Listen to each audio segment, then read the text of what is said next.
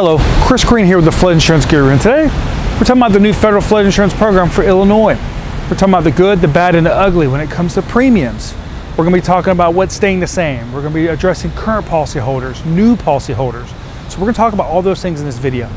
Let's talk about the good, the bad, and the ugly first. And what we're talking about here are premium decreases immediately.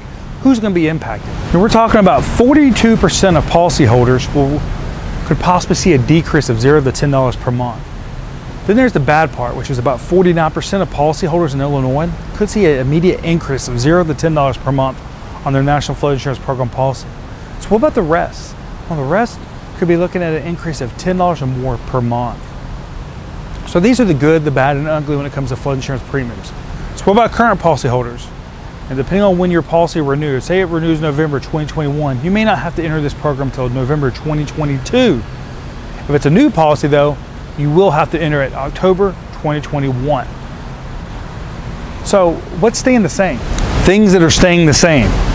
We're talking about newly mapped policies. We're talking about policy assumptions. We're talking about pre-firm subsidized rates. And then the CRS, also known as the Community Rating System program. Remember, a policy assumption is when a property is basically transferred from one owner to the next, locking in that rate, maybe grandfathering. CRS is when a community goes above and beyond what FEMA's requirements are, helping its community get discounts on flood insurance ranging from 5% to 40%, 45%.